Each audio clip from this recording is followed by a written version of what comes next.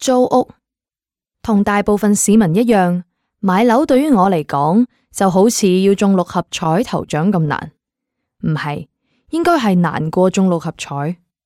就係因為咁，我就好自然咁認為樓價同我冇關係。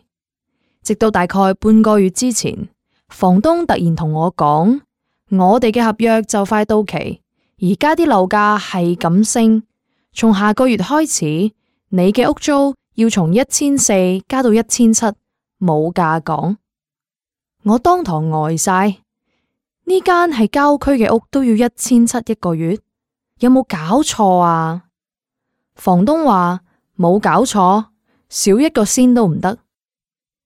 我諗橫掂都係要加租，不如乾脆搬去市中心，同人哋夾份租一間離公司近嘅大屋，仲可以慳返每日嘅車馬費同埋上落班嘅時間，一舉兩得。我將呢個決定話咗俾房東知之後，房東仲開心過我。原來佢一早就搵好新嘅租客，肯出2000蚊租呢套房，所以佢迫不及待咁趕我搬出去。人情冷暖，世態炎寒，我唯有接受。於是我亦都開始馬不停蹄咁搵屋。每日除咗返工就係睇屋，每日都搞到夜晚10點先返到屋企。